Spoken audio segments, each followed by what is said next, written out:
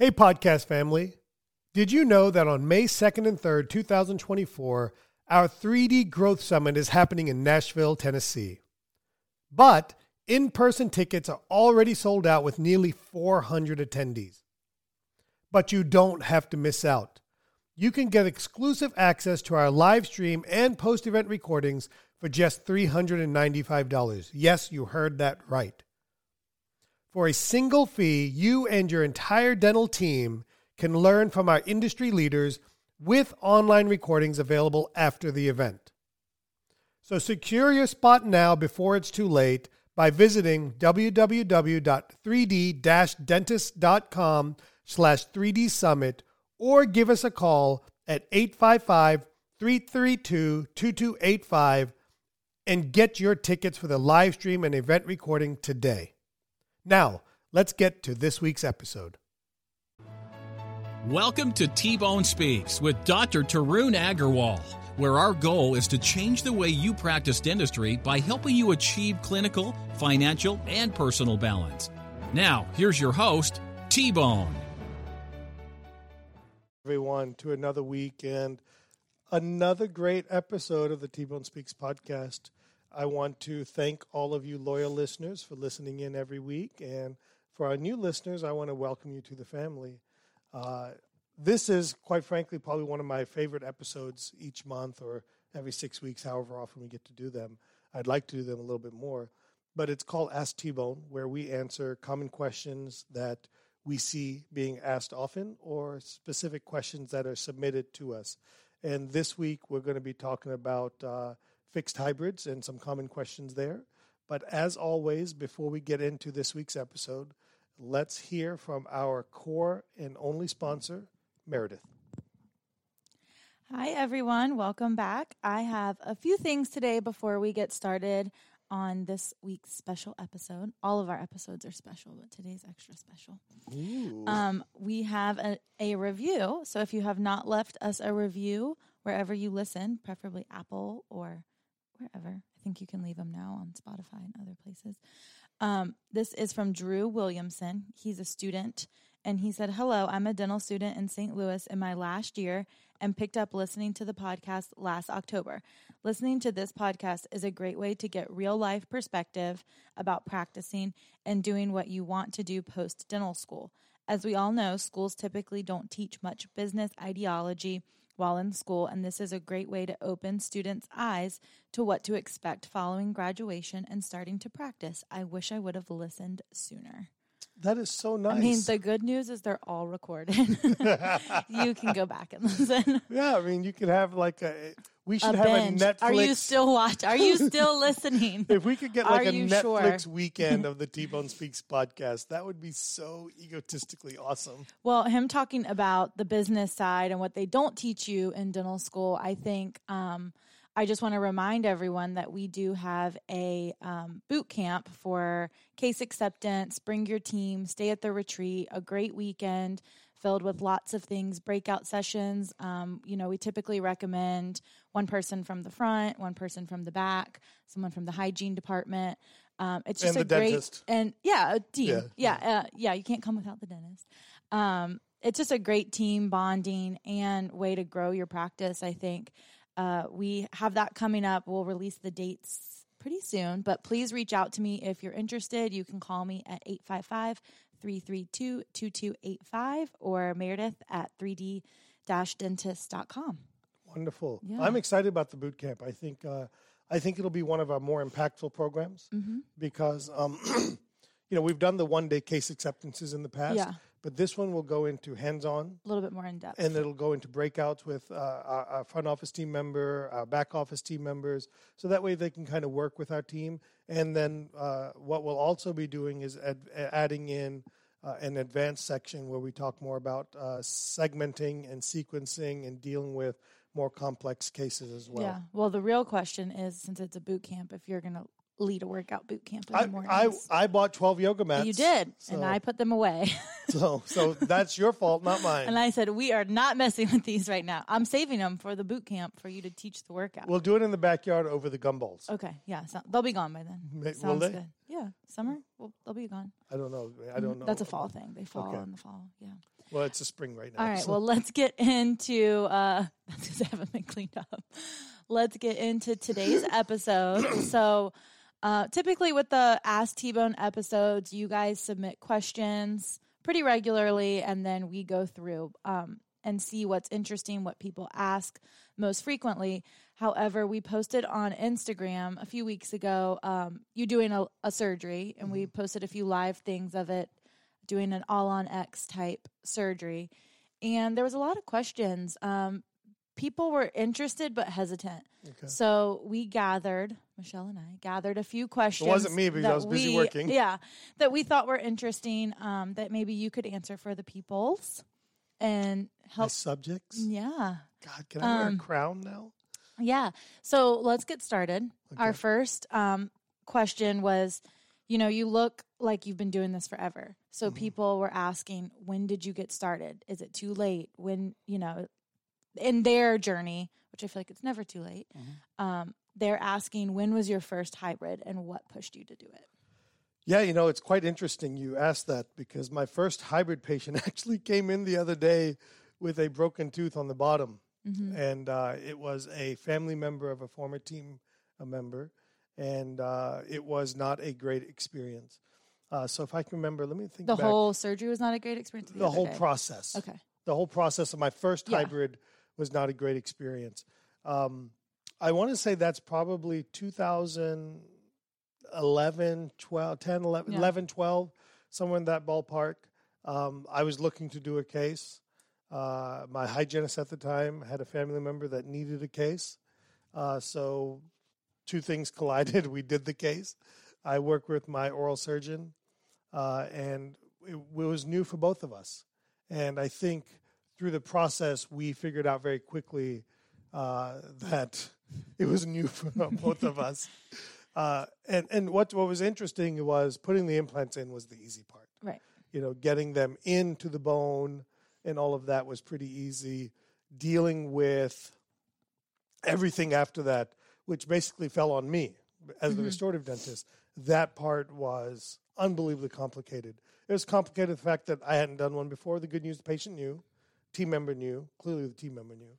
But I learned so much from that. I mean, so much. And that one case is the reason that I searched out and looked for a guided way of doing this. And luckily there were concepts out there.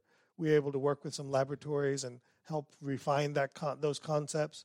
But if I didn't find those guided ways of doing it, I don't think I would have ever done a case again because the result wasn't as good as I wanted it to be. The result took way longer than it needed to take. And I'm not even sure that if I had even charged full fee, I'm not sure that I actually would have made any money. I'm pretty sure I would have lost money. So that also brings up to me kind of the process because there are a lot of dentists out there. Let me back up for a second. I think there's a couple of ways I want people to think about how they attack hybrids. First is you don't have to do the surgery. Okay, I think the biggest barrier, looking back at myself, I believe the biggest barrier to getting into doing hybrids is this concept or belief that you have to do the surgery. The surgery is the daunting part. Right. Okay, it is a big surgery. I mean, there are bigger surgeries in dentistry, but that is a big surgery to do. And the surgery scared me. At that point in my career, I had been doing onesie, twosie implants. I was getting pretty darn comfortable with all of that, taking out teeth, doing some alveoplasty in certain areas, but I wasn't ready for hybrid surgery. But I knew I wanted to add that to my practice. I knew that from a revenue side, I wanted to do it. I knew that from a selfish growth side, that I knew that was the next step for me. So I looked for a partner, in this case, my oral surgeon, to do the surgery part for me. So I wasn't allowing not being able to do the surgery to hold me back from adding it to the office. Now, the one tip I would give to everybody that says, hey, I've got a great surgeon I can work with, is I took a conductor of the orchestra mentality to this. And what that means is I didn't just find the patient that was interested and then said, oh, let me refer you over here. I took a general contractor or conductor of the orchestra approach to it, meaning that I talked to them about the fees. I talked to them about how to pay for it. I talked to them about the whole process. I talked to them about everything. And then my surgeon was, quote unquote, a subcontractor who had his own fees, but we knew what the fees were so we could kind of total it up and package it to the patient. And so that way I looked at that. That's what I mean by the conductor of the orchestra. I didn't send it over there and then hope the patient came back or hope the patient came back with what I was expecting. I took a more hands-on, more comprehensive approach to it with my surgeon. So you worked the surgeon's fees into your fee and had the patient just pay once and you paid. Not necessarily the patient pay once. That they paid there. They just knew how much it was. Yeah, so it would be like fee. It was the common issue we had from patients. They say, well, I paid him or her. Now, why is this fee? So what I try to do, I'd be like, hey, Meredith, just to give you an idea, cases like this are in the $30,000 ballpark. That includes both parts of it, the surgical component and my component. Yeah. The surgical component is going to be roughly $10,000 to $12,000. My component is going to be roughly $15,000. Okay. And so you'll write a check to the surgeon for their part. You'll write a check to me for my part. Okay. Or we can look at funding, outside lending if you need that. And that way me and the surgeon will handle that directly. And so we I kind of gave them an idea of big picture, what it was look like. So it was not a great experience. Okay. But it was an important experience for me to have because I wouldn't be where we're at today if I had never jumped into that. And I for sure wouldn't be where I'm at today if I had not partnered with the right-minded surgeon to help me get to these levels. So then after sending patients to him, did you slowly start to go to these surgeries and start to do these surgeries on your own? Because being able, at this point, you're offering patients the full package and you're doing them. So that's giving patients, the ease of not having to run all over the place. So I understand where you started, and then how did you get to where you are now? So I think it's a great question. I think certainly you've seen it, right? So I think it's a very easy question for you to ask, and it's a good question, by the way. But I always take a step back. I was very happy with the setup I had. The way it was going. It wasn't broke. It wasn't broke. You're right. It wasn't broke. Okay. Yeah. But it wasn't broke because I had a really good relationship with my surgeon. Right. So if Meredith came in as a patient and Meredith said to me, I can only afford $25,000, I can't afford $30,000. Me and the surgeon had an agreement that we split the loss. Okay. Right. I didn't necessarily I had to ask permission at some point. Okay. Yeah. But we had this working relationship over time. Right. To where I knew that, we're both in it to win it. Right. Right. And so that was that. Then I think the next part of that was I started to get occasionally a few patients says, why do I have to go all the way over to XY to Durham in this case, which is all the way is like 20 minutes. It's not that far. And I was like, well, I mean, you really don't want me doing But you started to get patients from out of town. Yeah, absolutely. We got from patients further and further away. So and out of town meaning not flying in, but like some, 1 or 2 hours away. Yeah. And so when I started getting these questions from patients, this pushback, they all went through. It wasn't affecting case acceptance that I was aware of. Yeah. But when I started getting this when I started getting more pushback as we were kind of getting far away, because part of the push is we tell patients it's a one-stop shop. We can take care of you from beginning to end. And the way I sold, quote unquote, sold it to the patients was, we're going to go to the surgical center, which was my surgeon's office at the time, and we're going to do the case there because your kind of work, it requires a bigger surgery. We need to have the equipment they have over there, and it wasn't an issue. And this is when you started doing the surgeries. Well, that's a little bit before that. Okay. But I'm just giving you what the patients wanted. Right. Okay. So what happened was I started hearing this feedback from patients. My sense is, how do I reduce the friction? So then I started saying to myself, at some point, I need to be able to do the surgeries here. Here meaning in my office. In your office. So I want to come back to that. Okay. But I want to kind of frame the story was I was very happy doing what I was doing. If it had continued like that forever, I probably would be happy. Right. Okay. maybe happier than I am now, But my mind got open to something else because I was listening to patients. So it's no different than when your patients call and say, hey, do you have Friday appointments? And the answer is, at some point, if enough people ask, then you gotta succumb to the consumer. So anyway, so what was happening is these were big cases. We were all in. And then what would happen is I wanted to watch the cases. Right. So I would go over to the surgeon's office, and we would do these typically on Thursdays or Fridays. So, we've done a couple of cases on Saturdays. Mm-hmm. But again, I have a very unique relationship with my surgeon for this. And we would go over there and do the cases. And I would ask lots of questions, like, how does this feel? How does this work? Why are you doing this? Why are we doing that? And I learned and gathered so much. And we had such a good back and forth. I'm like, what if we tried this? What if we did this? Or what if we did that? And we would try it. And many of my ideas were good ideas. Some of my ideas were not so good ideas. And then we continued to do it. And I watched. And at about a dozen cases in, I finally said, I think I'd like to try one of these. And Uday looked at me and says, yeah, no problem. Let's do it together. And I go, but I don't think I want to do one start to finish.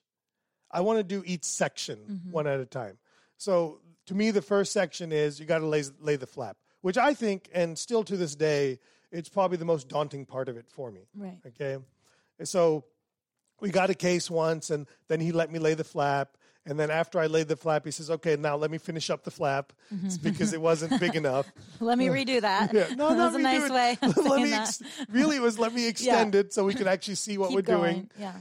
And then we found another patient. So in the next case, he's like, all right, this time you do the bone reduction. And I did the bone reduction on that one and stuff. So, so we got a little bit better each time. And then I did the bone reduction. And then, then doing the implant part wasn't that complicated. So one of the next patients, I did the implant portion of it, and then the next case that we did, I did the prosthetic component of it. And so each, I had done a case over the course of a year, step by step by step, without really pushing my comfort zone, but also having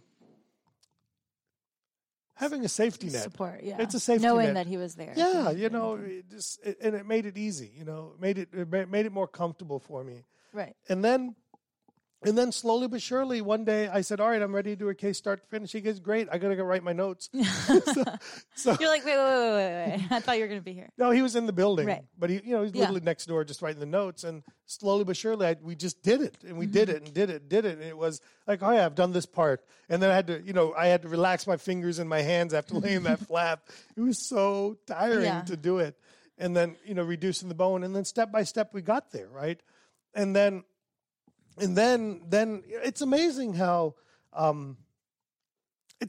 we get to these points. Yeah. It's a confluence of events. Okay. So then Uday started a surgical center for dentists only. So then he's like, hey, we're not doing these cases at my office anymore. We're doing them at the surgical center.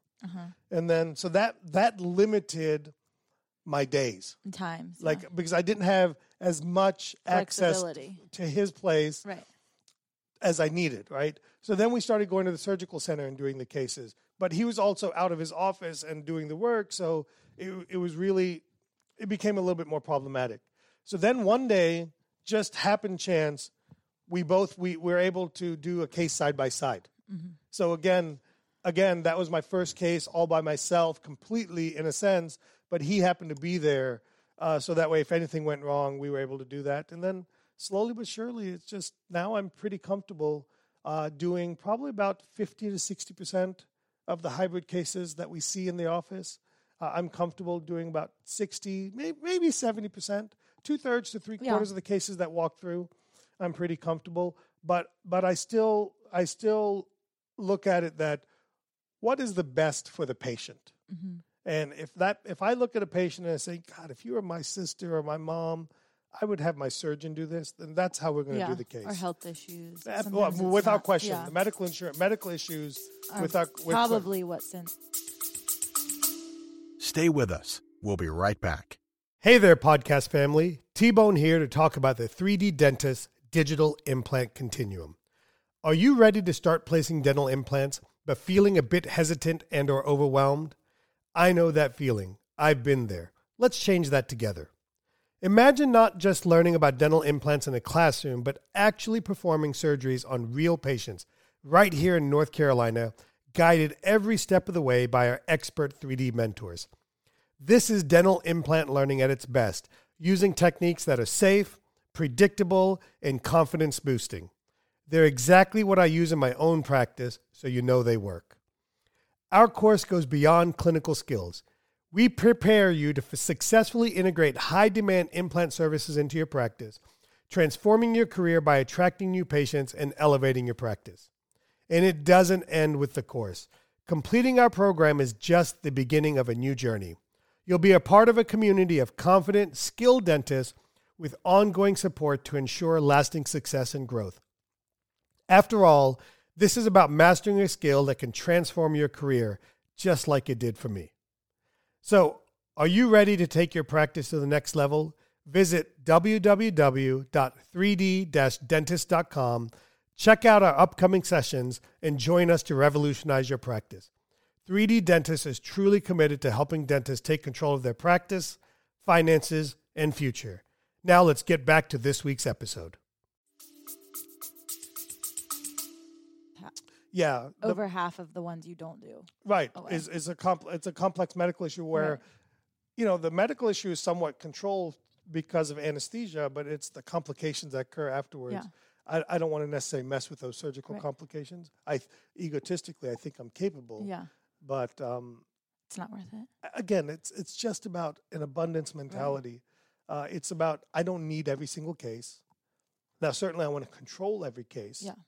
But that's kind of there. And then, I didn't really touch on you. This is really a good question here. Yeah. I didn't touch on the guided portion of it. Mm-hmm. For me, some of the cases, we did a couple of cases non-guided in the beginning, and they were okay, to say the best. Yeah. But they weren't as predictable as I liked them restoratively. And then I've always leveraged technology. And then the first system I ran into was the InSequence system. A gentleman named Daniel Lopp was developing it, in charge of it at the time. And so we latched onto that, and, we've since moved on to 2 or 3 different systems, and it really made my part easier. I remember in the beginning, my surgeon was always mentioning, man, this takes longer to do the surgery. I go, but yeah, it takes me a third the time to do the restorative. Right. It's worth it. It's worth it to me. And I go, and I wasn't being a jerk about this. I'm like, but it's worth it enough to me that if we don't do the surgery this way, I'm just not going to do the cases. Right. Not interested. And I think that was also eye-opening for him to understand. Because they're used to just doing the surgery. They're just used to kind of doing what they want, right? Yeah.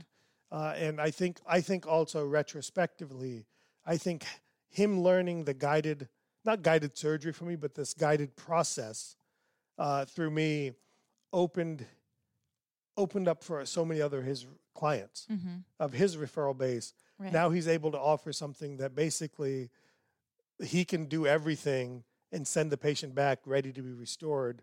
Right. And even that part's just a matter of screwing something in. Yeah. So it's really been a win-win relationship for us. So for those of you who are interested in adding this to your practice, we do have an All on X course, which teaches a guided workflow to make these cases more predictable. So back to what we were talking about. I want to mention something about that, okay? There are a few things about hybrids that are definitely, I want people to understand. There's the diagnostic portion of it. That's, in other words, understanding which cases you should handle. Do they have enough bone? What we have to do in terms of setting up the teeth, because part of this process is you got to know where the teeth are going to be. Right. You got to know how long they're going to be, where they're going to be positioned, because all of that affects where you put the implants, what attachments you use onto the implants. Yeah. Then there's the surgical portion of it, okay, which to me it's like Lego pieces. You just stack the things, you do it. There's the getting over the grossness of it, and then there's the restorative component of it, and that is taking the patient after they're restored and moving them through an efficient process to get their final restoration. And I think what we do very well is we merge all three of those disciplines. We merge the diagnostic component, the guided surgical component, and the semi-guided prosthetic component of it. And I think that's really what's nice. In other words, basically we're teaching what we're doing in the practice. It's not like we're making up stuff. This is literally exactly how we're doing it. Day to day, how are you leveraging CBCT, in-house planning, using laboratory planning for the final products, how we're taking digital impressions to make things a little bit easier, all of those things hands-on. I just wanted to make sure I mentioned. Yeah. I want to do a little bit of a sales pitch there. Yeah. Well, there's one last thing kind of in your hybrid journey that I wanted to mention is you said that moving to the surgical center is kind of what pushed you to start doing these in your office. And as everyone saw on Instagram, your case the other week was in your office. So what gave you that next step, or what did you bring in to be able to offer it in your office versus the surgical center? Yeah, so it's a great question. I think I always want to back up the questions, right? I want to go through the mindset. And to me, the mindset was no compromise, as convenient as possible. Okay, that's the goal. Okay, the goal is no compromise, as convenient as possible. So no compromise to me meant very well done work. Okay, very, very comfortable for the patient. Those were the kind of and as frictionless for the patient as possible. Okay, and what I mean by that is well done work means how good am I at doing this? Right. Is it an appropriate case for me to do? Yeah. Okay, so for me, there's very little compromise in that. If it's not right for me, we're going to refer. Okay, as comfortable for the patient for me refers to sedation. Okay, and I will get pushback from this. I will have people disagree, people that are doing a lot more cases than me. That I believe that all of these cases should be done with general anesthesia. Okay, we've done a few cases with IV sedation. They haven't gone as smoothly. They've turned out fine, but they haven't gone as smoothly. But our cases with general anesthesia is just less stressful for me. And that's what, working at my surgeon's office, he had an anesthesiologist on site. Working at the surgical center, they had an anesthesiologist, obviously, on site. So that's what I got exposed to, and that's what I said I needed. And then the frictionless part was patients didn't want to go a lot of places. They just didn't want to run around, and that's the frictionless part of it. So the ultimate goal is to do these in office, right? So when appropriate. So I think what you're referring to is that we use general anesthesia in the office. And general anesthesia is tubing the patient, nasal intubation, so that we have complete control of the airway. They're using inhalation. They're using propofol. They're using all kinds of meds. Many of the things I'm not overly I'm not overly aware of exactly what how all of these work, ketamine, different things like that. So we were at the surgeon's office, at the surgical center, and I still think there's advantages to going to the surgical center, quite frankly. Because it's like a hospital type setting. Yeah, we'll come back to, because I do want to talk about that, because if I were giving complete choice, I would do all these cases at the surgical center. Right.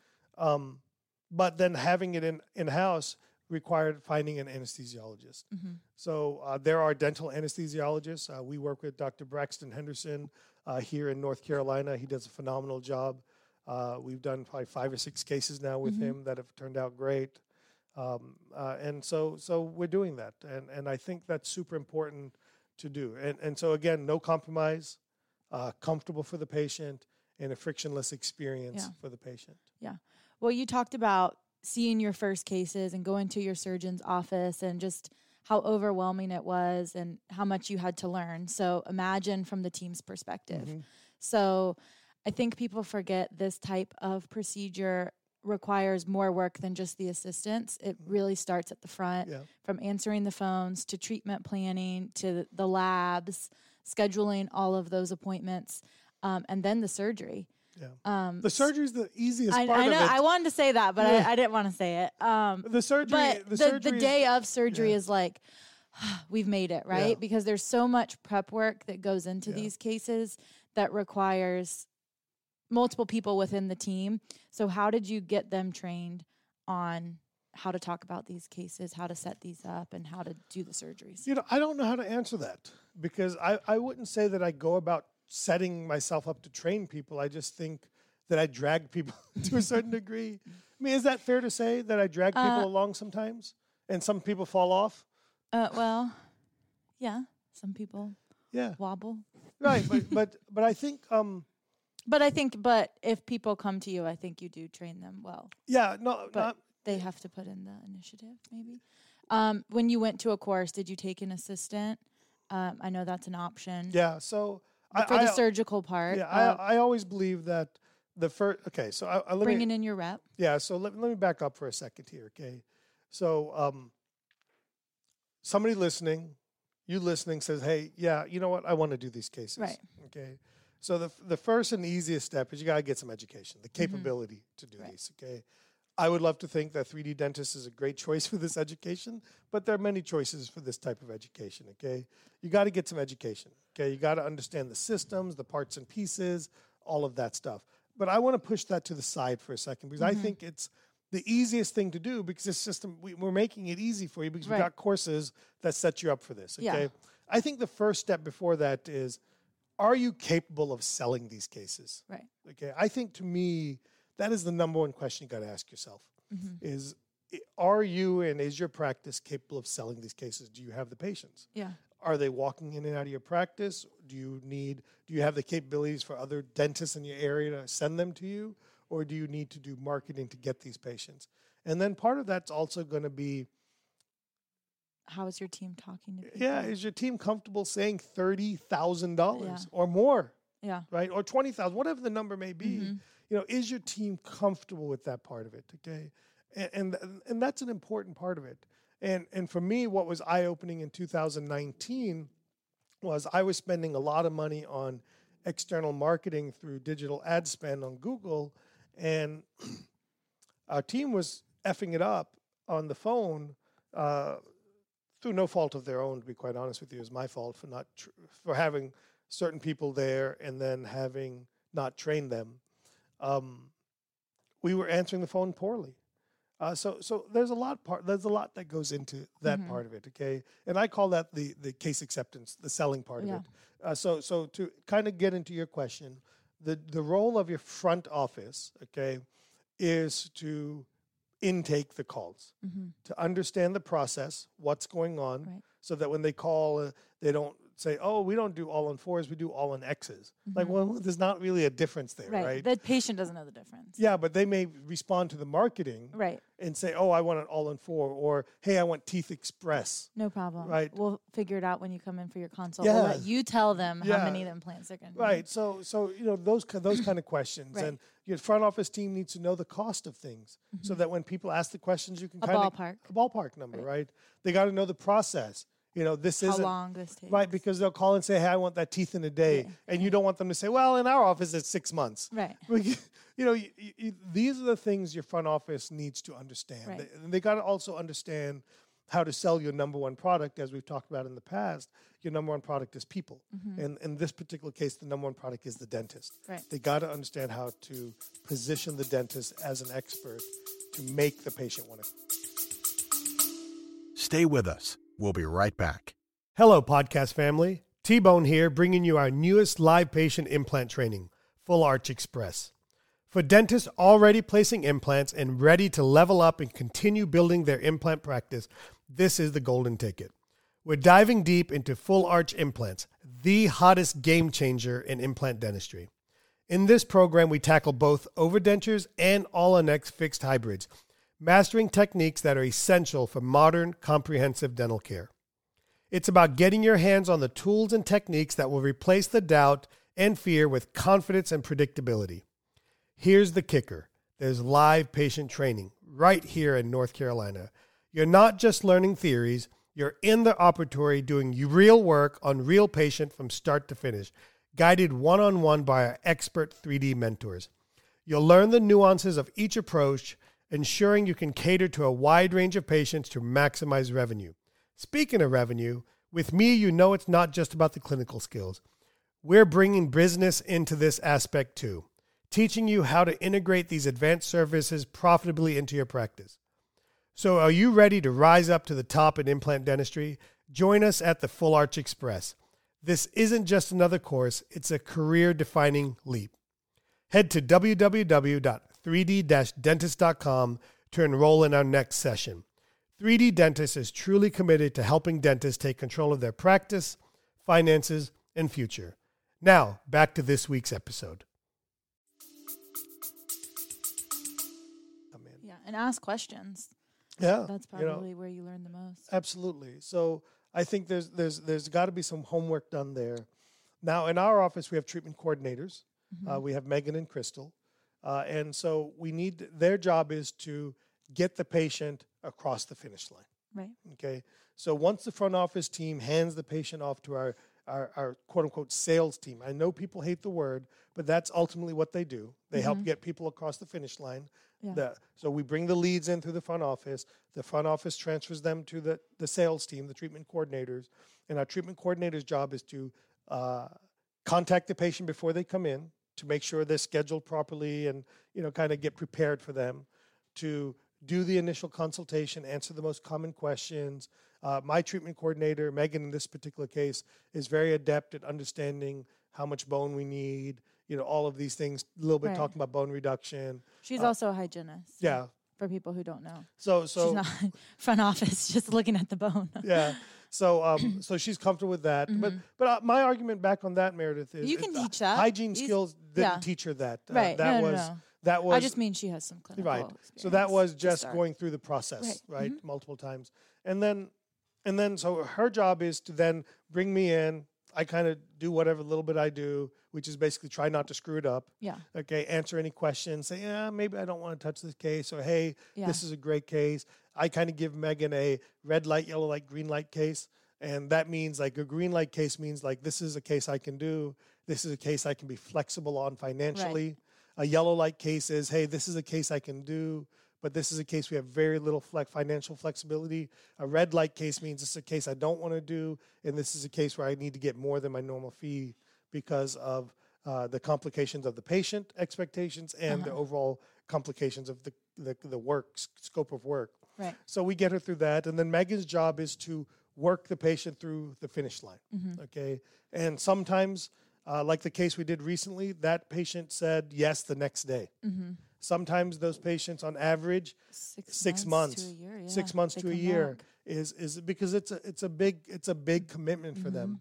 So her job is to stay in touch, to quote unquote work the patient, and by that means we're not trying to convince them. No. We're the patient advocates. Yeah, we're here for you whenever you're ready. Yeah, we haven't forgotten about you. Because a lot of times patients feel if they don't say yes right away, they feel a little bit of embarrassment to call back and ask. Yeah. So we prefer to kind of contact them. And then Megan, and I think this part is unique to how I've set it up, and I think it's also unique to Megan's personality. Megan will be there day of surgery. She will take care of the pre-op. She will take care of the post-ops. She will be the liaison of patients calling me. So in other words, patients call her. Right. She kind of processes it and then calls me if I'm needed to take care of these things. And then Megan's job is the finish line for Megan is kind of getting them through the day of surgery. Mm-hmm. And then what happens after they get through the day of surgery is they're now in the assistant team. Right. And now my assistant is managing that patient in the sense of the lab work, the 3 or 4 appointments it takes to get to final, and all of those things. Yeah. And then in our particular case, since Megan is the hygienist, they circle back around to Megan for our recall, for the recall program for them. So, it's kind of unique, I guess, in our situation, but that's kind of the process. And along the way, I would argue the area that I've given the least attention to is the front office. Mm-hmm. I need to spend more time training them and doing them, and I think it'll help us do more cases. I agree. I think we've done a great job with the rapport we have with Megan, and as we're developing it with Crystal, to build that. And I think the assistant part has just it kind of happens. I don't think I've ever sat down and said, "Here's what a hybrid does," and all of this. I think it's just doing it, watching it. So I'll back up. I will give myself some credit. I did make the assistants go with me to the surgical center when our surgeon was doing the cases. I would have them go with me so they could watch, and I would say, hey, do you think we can do this? Yeah. Or I wouldn't say it that way. I would say, hey, we're going to start doing this. Yeah. Because do you think we can do it? I would hate for them to say no. Yeah. So, so I guess to a certain sense, I have trained people, but I've never really done it in a formal sense. We've just kind of done it step by step. And that's what I refer to as a success path. And so many of the things I talk about, you got to train people step by step. Yeah. Did I answer that question? Yeah. Okay. I think that was really good. I mean, and I also want to add, you're bringing in your rep. Yeah. For these yeah, types of absolutely. cases. Yeah. So that's an additional person in the room that can, I mean, this case is not just you and the assistant in the room. So the other week you had the anesthesiologist, you, 2 assistants, a main assistant, a backup assistant to hand off to her, and then also a rep, which could act in turn as like a third assistant to grab you anything. They're familiar with all the parts and pieces. Yeah. They were there to help train the second assistant. Yep. I think that's pretty important if you're able to. And that's kind of the value of a rep. Yeah. I mean, look, at the end of the day, we've been very fortunate. We have a lot of loyalty to BioHorizons. They've been very good to us at 3D Dentists. Yeah. They've been very good for us in the practice. I pay for everything as much as I would like not to, but I do pay for everything. But the rep's value there is efficiency for me. It's just one more knowledgeable hand to get things done. Because at this point, let's be frank here.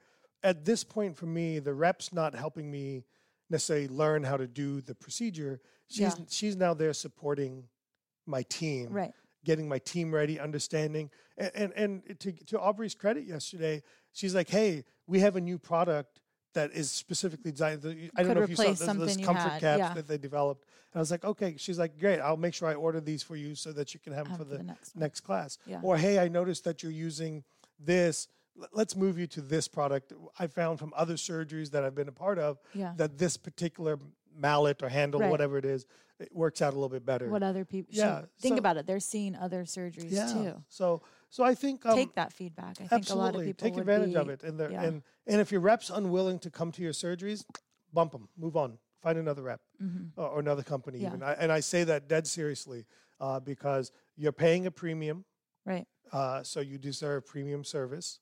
If you're ordering an implant every once in a while, you don't deserve as much service as someone like me that's ordering implants pretty regularly.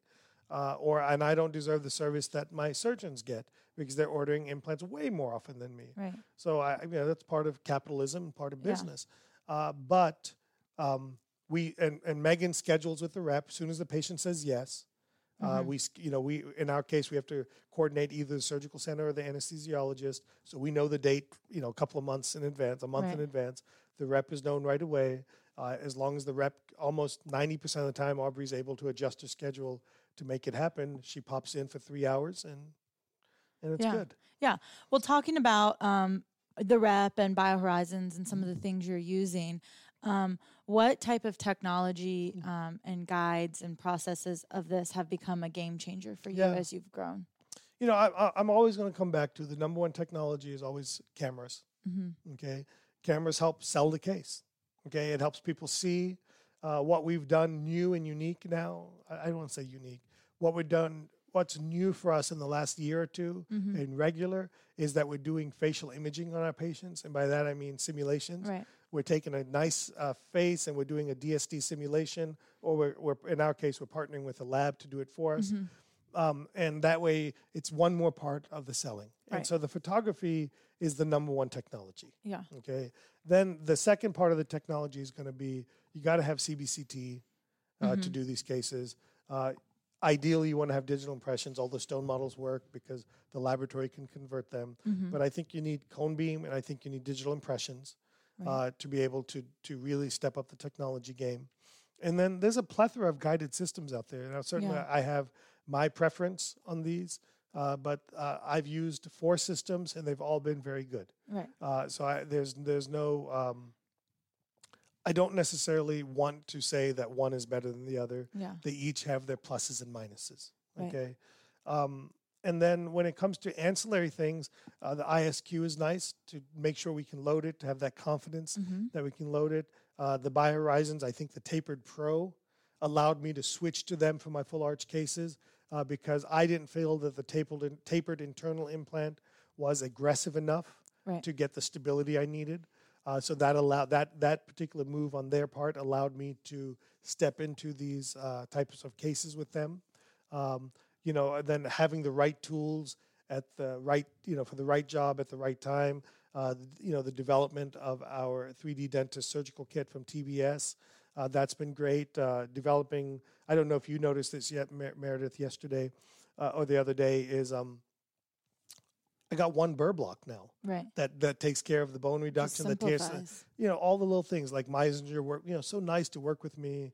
Yeah, I guess they're using me to a certain degree too, right? But we've made a 3D kit that kind of has everything, that 90% of what you needed. Yeah.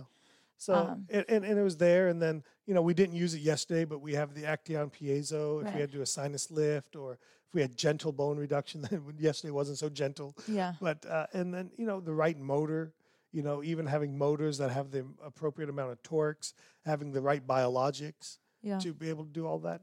I think there's so many parts and pieces and things that go into it. Sometimes I forget because I'm not just jumping into that. Mm-hmm. I traveled a road to get here. And I believe that's the best way to do it. I don't think that all our next cases should be done by people that are new to implant dentistry. It's just my personal opinion. Are they capable of putting the implants in? Absolutely. Yeah. Okay. Right. But it's all the stuff beforehand, all the stuff afterwards. But we have to start somewhere. Yeah. Okay. So I started somewhere. I made my mistakes. I don't regret it at all. I'm so happy that my first case was a disaster. Yeah. Okay. I'm so happy. And that you kept going, because you could have been like, I'm not going to do this anymore. But I think that's one of my gifts in life, is that I'm just stubborn and keep pushing at it. Although I have given up on infant frenectomies and TMD. I'm not interested in those two things. Yeah. Yeah. I liked them from I know you did, but I didn't. I know. So I was out. Okay. So we talked about how your journey went, how you trained your team, what technology makes this better. And I think overall we've realized, and I think sometimes you forget because this part goes so smoothly in your office, is the organization. Mm-hmm. Like you said, the pre-work, the post-work, all the parts and pieces. I mean, literally organization of parts and pieces, and then organization of the patient, the labs, and all the people. What do you think could have gone better? Well, I think my ring light could have worked all day yesterday during surgery. That would have been nice. Yeah. By the way, I was the recorder, okay? I just want you guys to know. I had to throw that in there. I did ask you if you're comfortable watching the surgery, But, I know. But I worked. Yeah, I've seen them. I've worked. I've never assisted, but I've seen them. But you never called in the C squad for no, I surgeries. didn't. Clearly, we were beyond tissue punches, so I definitely didn't need to get to the D squad either on this one. So Michelle, you're the D squad. I think I at least made the C squad. No. You asked me if I was okay with the blood and the surgery, and I was like, yeah, I'm fine. And then later I told you the worst part was watching him set it up for the sedation. Like, I can do the teeth and the surgery all day. The eyeballs and the nose, I do not like. Yeah, I know. I think what could have been better, yesterday's case, I think we could have been, I felt it took a little too long. Okay, Mm-hmm. but. And I don't want people to think you have to rush, but you do have people under sedation, so you don't want to keep them. Yeah. We also were walking through things a little bit. So here's what I could say could be better. We could have been at the surgical center yesterday. Mm-hmm. And here's why. I saw people walk by, and I saw Whitney or somebody shake their head at them because I knew people wanted to come in and ask me questions. Mm-hmm. And I'm very grateful to you, Whitney, whoever else in the room for not allowing that to happen. But to me, there's a couple of things why I like to go to the surgical center. One, I transfer liability. Well, I transfer liability completely to them. That is correct. Yeah. Because ultimately, even with the anesthesiologist, there's some liability on my end. Okay, so when I can go to the surgical center, I transfer that out to the surgical center. Yeah. Which to me is huge. But I'm not available. Right. I literally, like yesterday, I ended up seeing 4 patients afterwards. I know. Right. I mean, and look, I'm not saying, oh my God, I can't do more than that. But there was a part of it where I was like, oh, good, I guess I could see a few patients.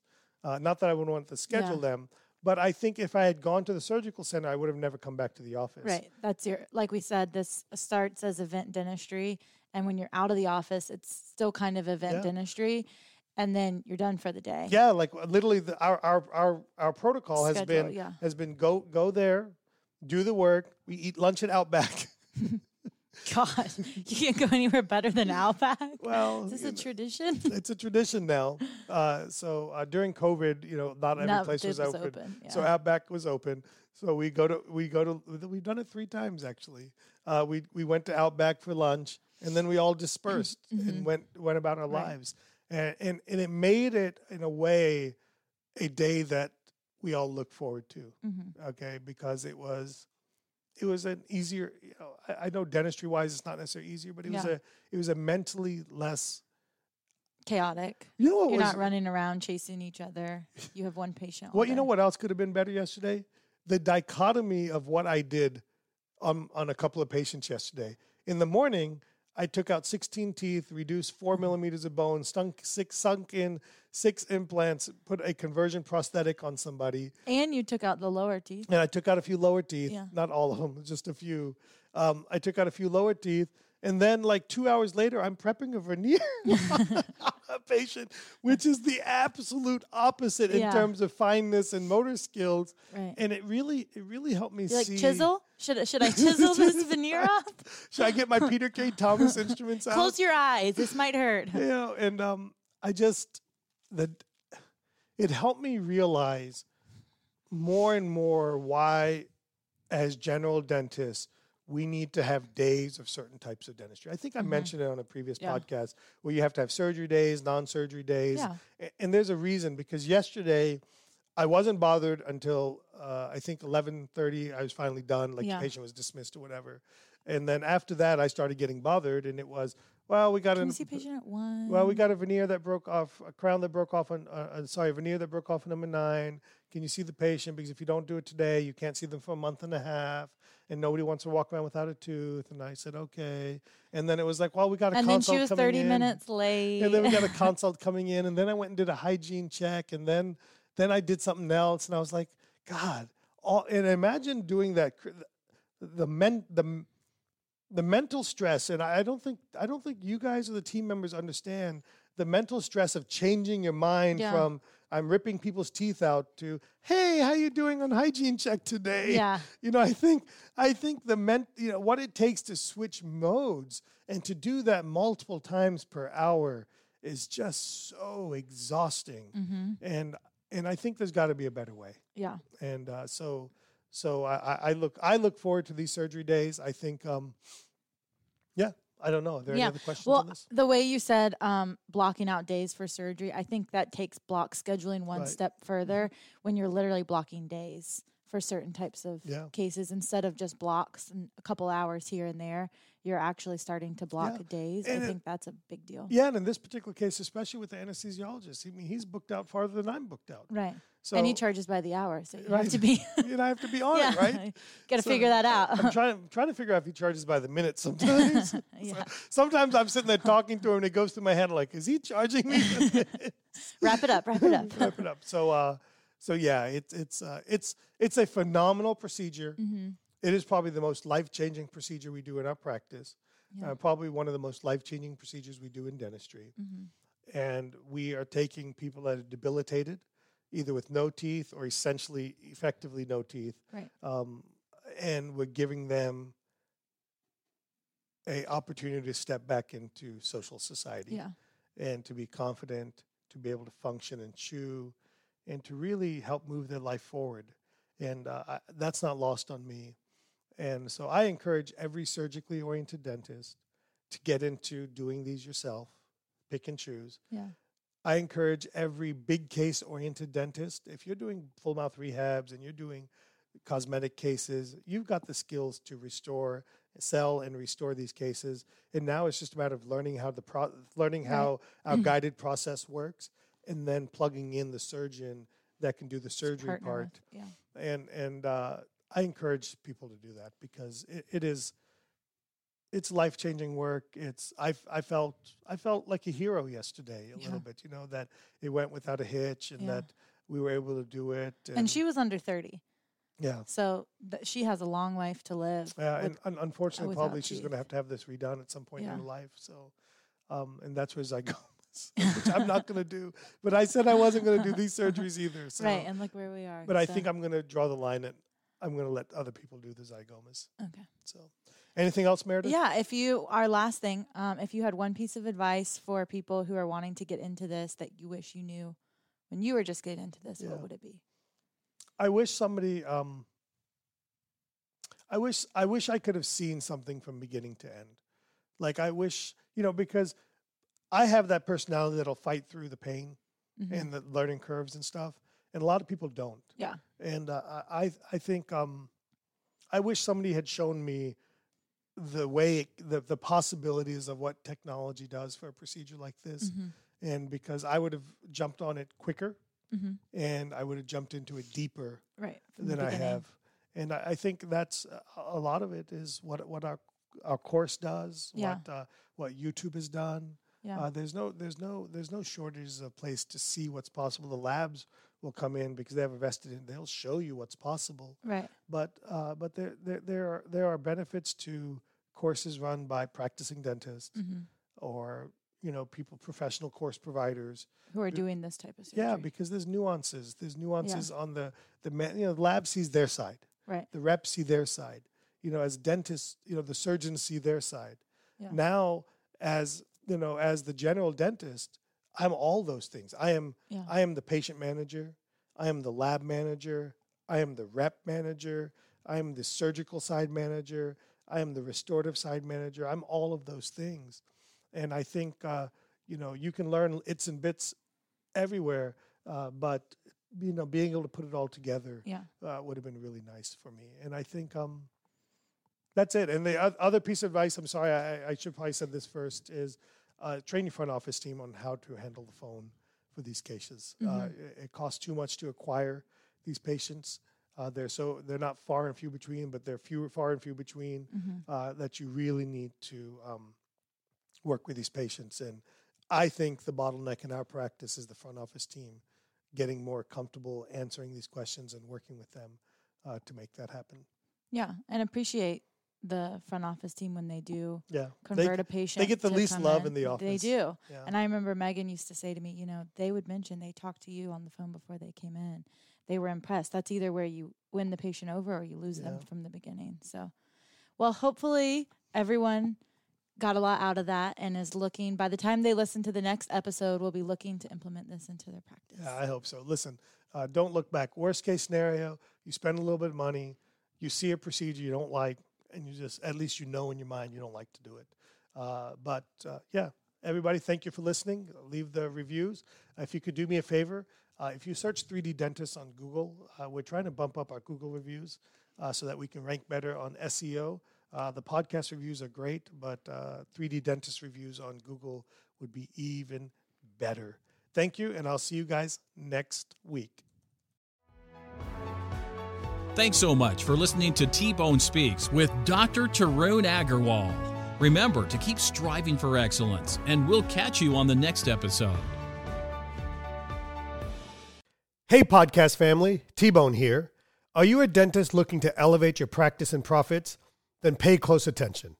Introducing the 3D Business Mastermind, the dental business coaching program designed for dentists who want to see real results. I've walked the path of practice ownership for nearly 25 years. I know your challenges. I felt your pain.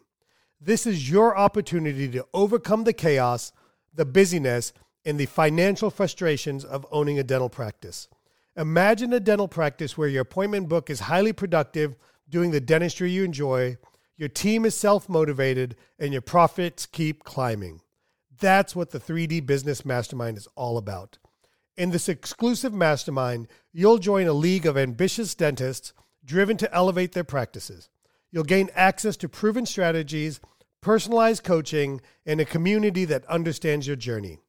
So if you're ready to supercharge your dental practice and enjoy the success you deserve, visit www.3d-dentist.com and take the first step towards a brighter future in dentistry by filling out the 3D Business Mastermind application. Now, let's get to this week's episode.